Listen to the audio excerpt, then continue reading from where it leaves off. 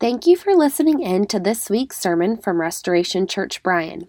To learn more about Restoration, you can find us online at restorationbryan.com. We are so grateful for all those who are able to listen online, and we pray the message encourages you and challenges you as you draw closer to Jesus. If you are not already connected to a local church, we would love to invite you to join us for worship. If you are listening from another city, we pray that this message is a great supplement to your walk with Christ, and our hope is that you would have a gospel-centered local church that you call home. Thanks again for listening. Amen. I often tell people that if I wasn't a pastor, I would be a coach. Over the years, y'all have heard many of my wonderful coaching stories. I'm an exhorter at heart. I love building things. I love watching people come together. I love watching people grow. I've coached Luke and Levi in soccer, in baseball, and basketball. I've coached Titus, our middle son, in basketball and in soccer. Maybe my greatest coaching challenge came this past spring. I coached Benjamin, our fourth son, his little 4, 5, and 6-year-old soccer team. And let me just say, if you're looking to the kindergartners as the leadership on the squad, that enough said. It was rough, and at times it felt more like herding a bunch of hearing impaired squirrels than it did actually coaching a soccer squad. But as the season progressed, like we came together and we scored a bunch of goals, and we grew in our skills. We grew as a team together. And what was cool about Ben's team is, man, we had kids with learning disabilities. We had kids from all types of different backgrounds, different home lives, different socioeconomic situations. Man, we had African American kiddos, white kiddos, Hispanic kiddos, all on the same team. And the beauty of at least sports is that all of those collective differences fade to the background. And when you're out on that field, our team, we came together around a common goal. That being to destroy all the other 4 through 6-year-old teams. I'm kidding, sort of. Restoration fam, church is a team sport, amen? I don't know if y'all hear me this morning. Church is a team sport, amen? And throughout the New Testament, we see this. And if your Christianity, if your version of Christianity just entails like, it's just me and Jesus, that's not biblical Christianity. And you say, well, man, the church is broken and the church is messy. Yeah, because you're a part of it. And so am I. But the church, we say this often, is God's plan A to make disciples of all nations. Amen, church? It's God's plan. And here in Acts 15, as we find really throughout Acts, we see decisions being made by design to keep God's people unified around this shared identity and ideology rooted in the person and in the work of Jesus Christ. And those two words, identity and ideology, those words, they're buzzwords, but man, in Christian circles and even outside in the culture, but I can't think of two more important words right now in our day. And Christian, here's the question: where is your identity right now? Where is your identity right now? I see so many people living from these fractured identities. They're placing their hope and their all in their life in these things that were not meant to be their primary identity. Because inevitably, your identity will drive your ideology and your worldview. So Christian, what are you believing? What are you believing right now? James, and we're gonna hear from James in just a moment, but James in the book of James, chapter 4, verse 4 said, "You adulterous people, do you not know that friendship with the world is enmity with God? Therefore, whoever wishes to be a friend of the world makes himself an enemy of God." Then Paul would say in Romans 12:2, a little bit later, "Do not be conformed to this world, but be transformed by the renewal of your mind, that by testing you may discern what is the will of God, what is good and acceptable and perfect." Listen, church, we've talked about this before. Like there's no neutral. We're either being pulled to conformity to the world, or we are renewing our minds with the Word of God. Amen? We're renewing our minds with what God's Word says about us. Christian, do you know? I know that the voice of culture is loud, but Christian, do you know whose you are? Christian, do you know what you believe? Listen, don't waver. We talked about this last week. Don't waver with the gospel. Don't step off the gospel. There was a lot at stake at this Jerusalem council. There was a lot that was on the line. But know this, there's a lot at stake too today. Amen? There's a lot at stake right now, and we cannot lose sight of a gospel-centered identity and ideology. And so I want to jump in, and we're gonna 2 points this morning, but we're gonna press in, and I want us to get this. First thing I want to look at in verse 12 through 18 is a gospel-centered identity. And what that's about is about being a people for His name. A people for His name. I want you to look at your neighbor and say, a people for His name. Look at your other neighbor and say, a people for His name. Awesome. Look at verse 12. It says this.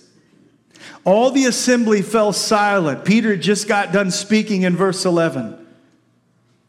And they listened to Barnabas and Paul as they related what signs and wonders God had done through them among the Gentiles. And after they finished speaking, James replied, "Brothers, listen to me. Simeon," or Peter, "has related how God first visited the Gentiles to take from them a people for His name." There you see it. And with this words of the prophet, the words of the prophet agree, just as it is written, "After this I will return, and I will rebuild the tent of David that has fallen. I will rebuild its ruins, and I will restore it, that the remnant of mankind may seek the Lord, and all the Gentiles," check this out, "who are called by my name, says the Lord, who makes these things known from old." Our identity is this: we must be a people for His name. Church, say His name. His name. The echo of Peter's final words still hung in the air from verse 11. You can look back where Peter says, "But we believe that we will be saved through the grace of the Lord Jesus, just as they will." Church fam, Peter could not have been more definitive, right? And I need us to sit in this moment for a bit, because verse 12 tells us that this was an assembly. This was an assembly, and that Greek word plethos, this wasn't your small group gathering having a little discussion. Listen, this was a multitude. A multitude. That's what that word means. A multitude of people, church leaders that had come together to make a decision on whether or not works were necessary for salvation, to be made right with God. And the text says that they all fell silent. There was no more debate. There was no more dissension that we saw earlier last week in Acts 15. And we're going to see there's going to be more dialogue, but from here on out, the voice of the Judaizers is gone. And Paul and Barnabas, they get up and they recount again. They chime in again on what God had done in the Gentiles.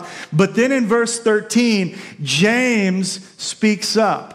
James speaks up. Without a doubt, Whether we realize it or not, James is the decisive voice of this council. This was not James the apostle. Rather, this was James, the brother of Jesus, who had come to faith shortly after the resurrection. R.C. Sproul says this. He reminds us, James was the head of the church in Jerusalem. James was the head of the church in Jerusalem. It is James who gave us the most morally inclined book of the New Testament, the book that bears his name. It is James, Sproul says, who was nicknamed Old Camel Knees. Hope that's not your nickname. I don't know. Actually, it means you're a prayer warrior. Because James knelt in prayer so frequently. And Sproul says this, if anyone was going to back the Judaizers, it would have been James.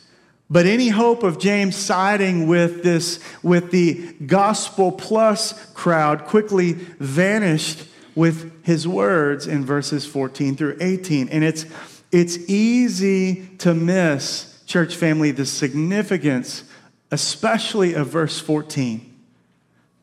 When James connects the Gentiles, check this out, to a people for God's name. See, that Greek word for people is the word laos. And it was understood as God's unique people. And in the Old Testament, it was that word was only used for the nation of Israel. It was only used for Israel. In fact, in Deuteronomy 14:2, the term a people for God's own possession was meant to contrast Israel from the nations. It was meant to contrast them from the Gentiles. But now James testifies that he's not only received the Gentiles, which, man, that's pretty cool in and of itself, but he has called them, check this out, his people. Amen? He's called them his people. That's good news for me, who will reflect his character and represent his name and his reputation, the name and reputation of God to the world. It's like this. How many of you have been watching the Olympics over the last few weeks? How many have been watching the Olympics? Y'all got to get out more. Actually, I've not gotten out enough. That's why I've been watching it. Never in my wildest imagination would I have thought that I would become like so enthralled with water polo or handball or fencing, right? Those guys, and what in the world? What is up with Taekwondo? Can I just confess? I don't even know what I'm watching. No clue. I watched a whole match where I thought one guy had won and he lost 7-2. No clue what I'm watching there. But I'm a basketball guy, and so what's fascinating about the U.S. national team that they just won the gold medal, but less than a month ago you had these NBA guys battling it out for the NBA championship, and so they're representing their individual teams. So you got Chris Middleton and Drew Holiday who play for Milwaukee, and man, they're going head-to-head with Devin Booker for the NBA championship just weeks ago in the NBA Finals. But the moment they arrive in Tokyo and they don that USA jersey, everything changed. They're now teammates. They don't represent their old squads now. They represent the name on the back of their jersey. Church fam, I want you to say his name. We are to be a people for his name. Church fam, don't miss it. James goes on to let the council know that, listen, the Gentiles as the people of God and the Jews, their now shared identity with the Gentiles, it shouldn't come as a surprise. We've talked about this before. It goes back to the Abrahamic covenant, Genesis 12:3. But it also was connected back to the prophets of Israel and what they had long foretold. And so James, he quotes specifically specifically, if you want to jot this down, from Amos chapter 9. He quotes from Amos 9, 11 through 12. But listen, the reality is this. All of the prophets, Jeremiah, Isaiah, Zechariah, and others had sought to connect the dots for Israel on God's unfolding plans. Tony Evans says this. Dr. Evans says, James reminded them that God had intervened to save the Gentiles through Peter, just as the prophets had promised long before. And Evans says this, he quotes from Amos 9, 11 through 12, to show that the scripture testified to God's comprehensive plan, check this out, for redemption for all people. And we see in verse 16, God's eternal plan was to rebuild and to restore Israel. But that plan had always included, Romans 11, grafting in the Gentiles. Amen? There was always the plan to form a new people, his church, a people whose primary identity would be in their collective redemption from sin by the glorious grace of Jesus. Amen? So you say, what do we do with this? What's the application? What does this mean for the church today? What does this mean for you, Christian? Man, I see this all around us. Man, we're so arrogant. We're so culturally arrogant. We think that all our cultural challenges and all of our societal woes are so unique to us. We act like, and I've even seen it written and said, but we act like the Bible knows nothing of bringing diverse peoples together with all their baggage and history and barriers and wounds. Man, how arrogant of us. How arrogant. It means that, church family, it means we're not mining the depths of God's word. Help us. It means we're missing what's happening here in Acts. See, the only path forward for Jew and Gentile was to recognize that whoever they were, whatever they were before, whatever had gone on before, and whatever had come before, all of it, their previous identity was secondary to their new identity in Jesus. And here's the question, right? Because this is where this gotta sink in. Christian, whose name do you represent? Whose name do you represent?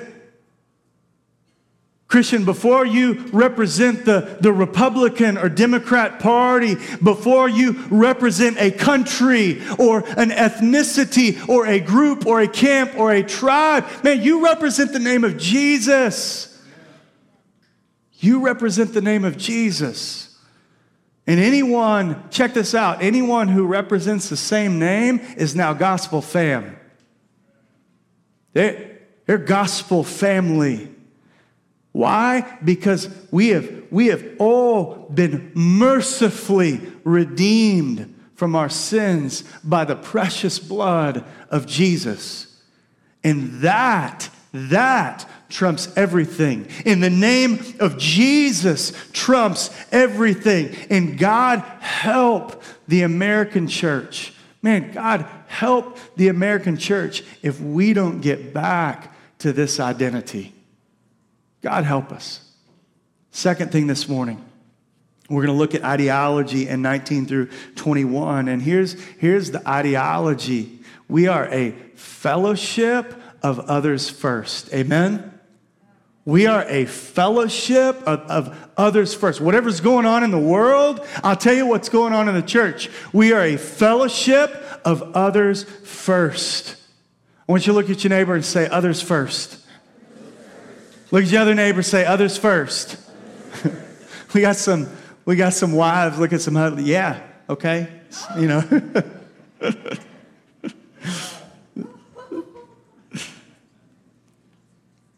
Look at verse 19. It says this. Therefore, my judgment is that we should not trouble the Gentiles who turn to God. But we should write to them. He lists out 4 things: to abstain from things polluted by idols. We'll talk about that in a minute. And from sexual immorality, from what has been strangled, and from blood.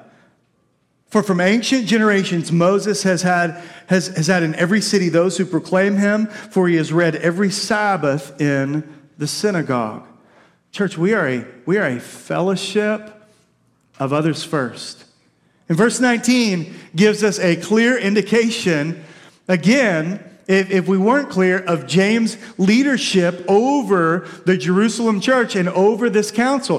When he speaks of his judgment, it is the Greek word krino. It means to pass judgment. And the sense is that something is determined or fixed. So when James lays it down, it's done. It's done. And at this point, it's vital to understand the decisions that are being made. Church fam, when James speaks, check out the text, of not troubling those of the Gentiles who turn to God, it is a direct reference to the demand, the previous demand for circumcision and law-keeping for the Gentile salvation. So here is what's not up for debate. We talked about this last week. What was not up for debate is whether or not the Gentiles had turned to God. They had. That was settled. Salvation by grace through faith in Jesus with no works attached. That was settled. And so I say that because James' subsequent remarks have nothing to do with qualifications for salvation and everything to do with living peacefully in gospel community. Amen? Y'all with me? Has everything to do with loving others well and putting others first. Don't get it twisted, because I know with a quick cursory reading it might seem like that, but this was not about a compromise. This list of 4 things, this was not about a compromise in regard to salvation. This was about demonstrating care in their fellowship. Let me say that again. This was not about a compromise in regard to salvation. This was about demonstrating care in their fellowship. See, Tony Evans says this: abstaining from these actions would not save the Gentile Christians or cause them to break fellowship with God, but it would, Evans says, prevent them unnecessarily from offending Jewish Christians and would facilitate fellowship with them. So specifically, James mentions 4 things. If you look at the text, there's 4 things to abstain from. Things polluted by idols. This was meat offered, primarily in view, meat offered in sacrifice to idols and then eaten or sold in shops. Number 2, sexual immorality. 3 was animals that would have been strangled. And then 4 was blood. 4 was blood. And many biblical commentators believe that there are a couple things in view here, and I would agree. First, for the Jews. Here's what that meant for the Jews. For the Jews, these were not only major stumbling blocks for table fellowship, just to hang out and share a meal and have someone in your home. These were long-held practices with century-old roots that went all the way back to the time of Moses. Now, they were fulfilled in Christ, but listen, it was still part of the culture and heritage of the Jews. But for the Gentiles, these same prohibitions had direct ties to many of the pagan worship practices and the idolatry of their former lifestyle. The lifestyle that a lot of Gentiles had just come out of. Even the reference to sexual immorality, this Greek word porneia, it could have been connected. There's a good reason to believe it could have been connected back to their former idol worship and pagan practices. But church fam, listen. We can't miss this. This is where, check this out, mutual grace and consideration have to come in. Amen? Putting others and their needs first. Church fam, say others first. For the Jews, lay off your insistence that circumcision and law-keeping are necessary for salvation. They're not. Salvation is by grace through faith in Jesus alone. But for the Gentiles, check this out. Show deference to the Jews in being aware of what would have been despised and despicable to them. Specifically, these things that James mentioned. And so listen, not only are you looking out for your Jewish brothers in Christ, you're also keeping yourself from the temptation to go back to some of this former lifestyle of paganism and the idolatry that you were wrapped up in. And I love how Kent Hughes says it. I'm going to have to repeat this. Kent Hughes makes two great points. First, as those under grace, we are not to make non-biblical requirements of others. Let me say that again. Kent Hughes says, for those who are under grace, we are not to make non-biblical requirements of others. Some of y'all, listen, this is not for all the people that you're thinking about that applies to them. It's for you. It's for you. But then he says this, second, because we are under grace, we gladly restrict our freedom for the sake of others. We gladly restrict our freedom for the sake of others. And again, I would say, if you're thinking, oh, that's for them. No, it is for you. It's for you. In church family, we've got to hold the American church. We've lost this tension. We have got to hold this tension. We must see grace not just as freedom to do what we want, but grace is freedom to love others well, and even at times to lay down our lives and sacrifice self for the sake of others. Listen, I love Christopher's Steakhouse, right? We're balling on a budget, so we go maybe once every 2 years. Anniversaries, special occasions. How many have been to Christopher's Steakhouse in College Station? Okay? All right, we're going to do a little audience participation. Where are my rare steak people? Raise your hands. Amen. Glory to God. We're not under the law. You're okay. Where my medium rare people at? Okay, all right. Where my medium folks at? I'm somewhere between medium rare and medium. Okay. What about well? We got any well folks? Okay. Oh no, you can't do that. No. Okay, wait. What about well done? Where are my well done people? Yeah. We're gonna pray. We're gonna pray for the well done folks. Listen. You can walk out this door. You can walk out this door and you can eat a rare steak at Christopher's and it probably not offend a single person in this congregation. But if you were a Gentile having table fellowship with a Jew who grew up under strict adherence to the Torah, man, it would have been appalling and it would have been a detriment to fellowship. And here's the application. Ready? Listen, church, we all of us have unique circumstances and experiences that have shaped our lives and personal convictions. Amen? Can we just agree with that? All of us. But here's what you can't do, Christian. You can't take your personal convictions that may or may not be clearly and universally spelled out in Scripture and make them the law for everyone else of what a good Christian is. Are y'all hearing me this morning? We can't do that. Church, this is why people fight and they quarrel and they gossip in the church over how to dress and how to run the church and how to school children and how to navigate COVID and how to vote and what to eat and what not to eat and all the personal tastes and musical preferences, and the list goes on and on and on.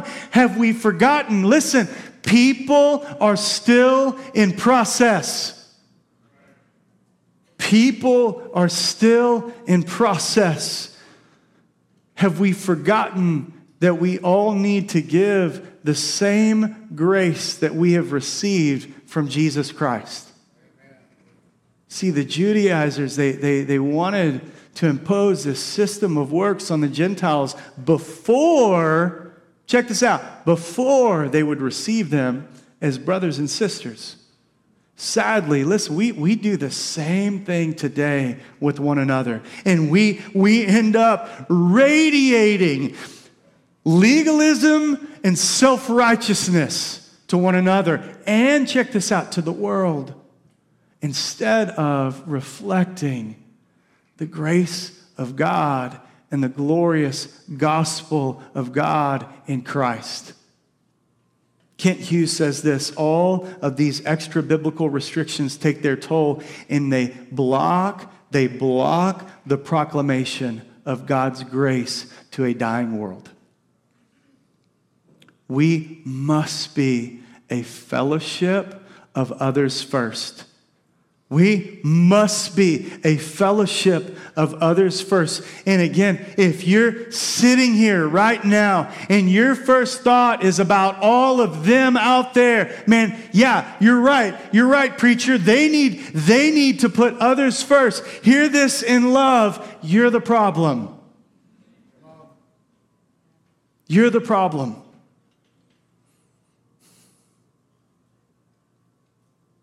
Because this only works when there's mutual grace. This only works when we show mutual grace to one another. That's why Paul would say in 1 Corinthians 9:22 and 23, I have become all things to all people, that by all means I might save some. I do it for the sake of the gospel. I do it for the sake of the gospel. Listen. Out of love for their brothers, the Gentiles needed to refrain from eating their rare steak at Christopher's, okay?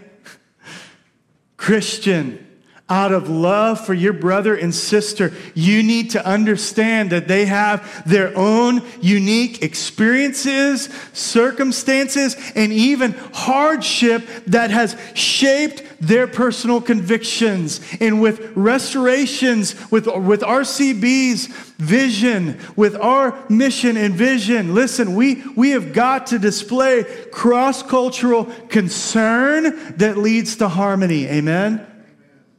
That's what we're about.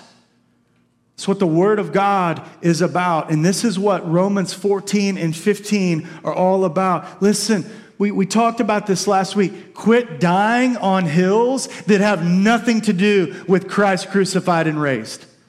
Stop.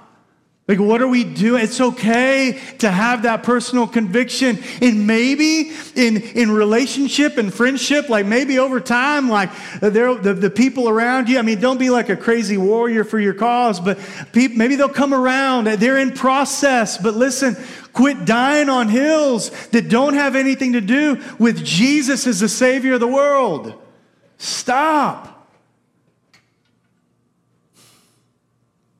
Be gracious, but know this, grace has got to flow both ways. Amen? Ultimately, grace has got to flow from two parties who understand that apart from Christ, man, we would both be dead, lost and dead in our sin. Now, let me close. I'll close with this, and then we're done.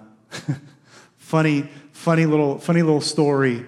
But I read a story where Tonto and the Lone Ranger were riding through a canyon together when all of a sudden both sides of the canyon were filled with Native Americans on these warriors on horses dressed for battle.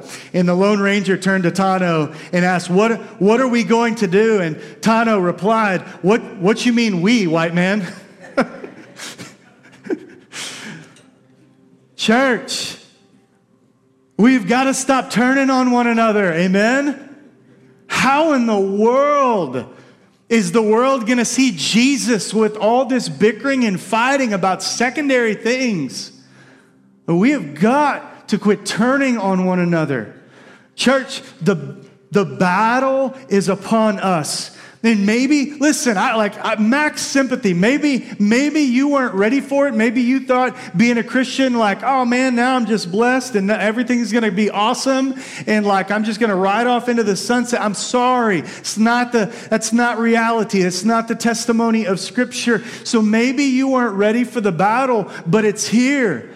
And so Christian, the question is, when you are pressed, where will you find your primary identity? Will you echo the words of Paul and say, man, I have been crucified with Christ, and it is no longer I who live, but Christ lives in me. And the life that I now live, I live by faith in the Son of God who loved me and gave himself for me. And Christian, when you are pressed, will you be conformed to the patterns and the ideologies of this world? Or will you echo the words of Jesus when he said, greater, in John 15:13, greater love has no one than this, than someone lay down his life for his friends.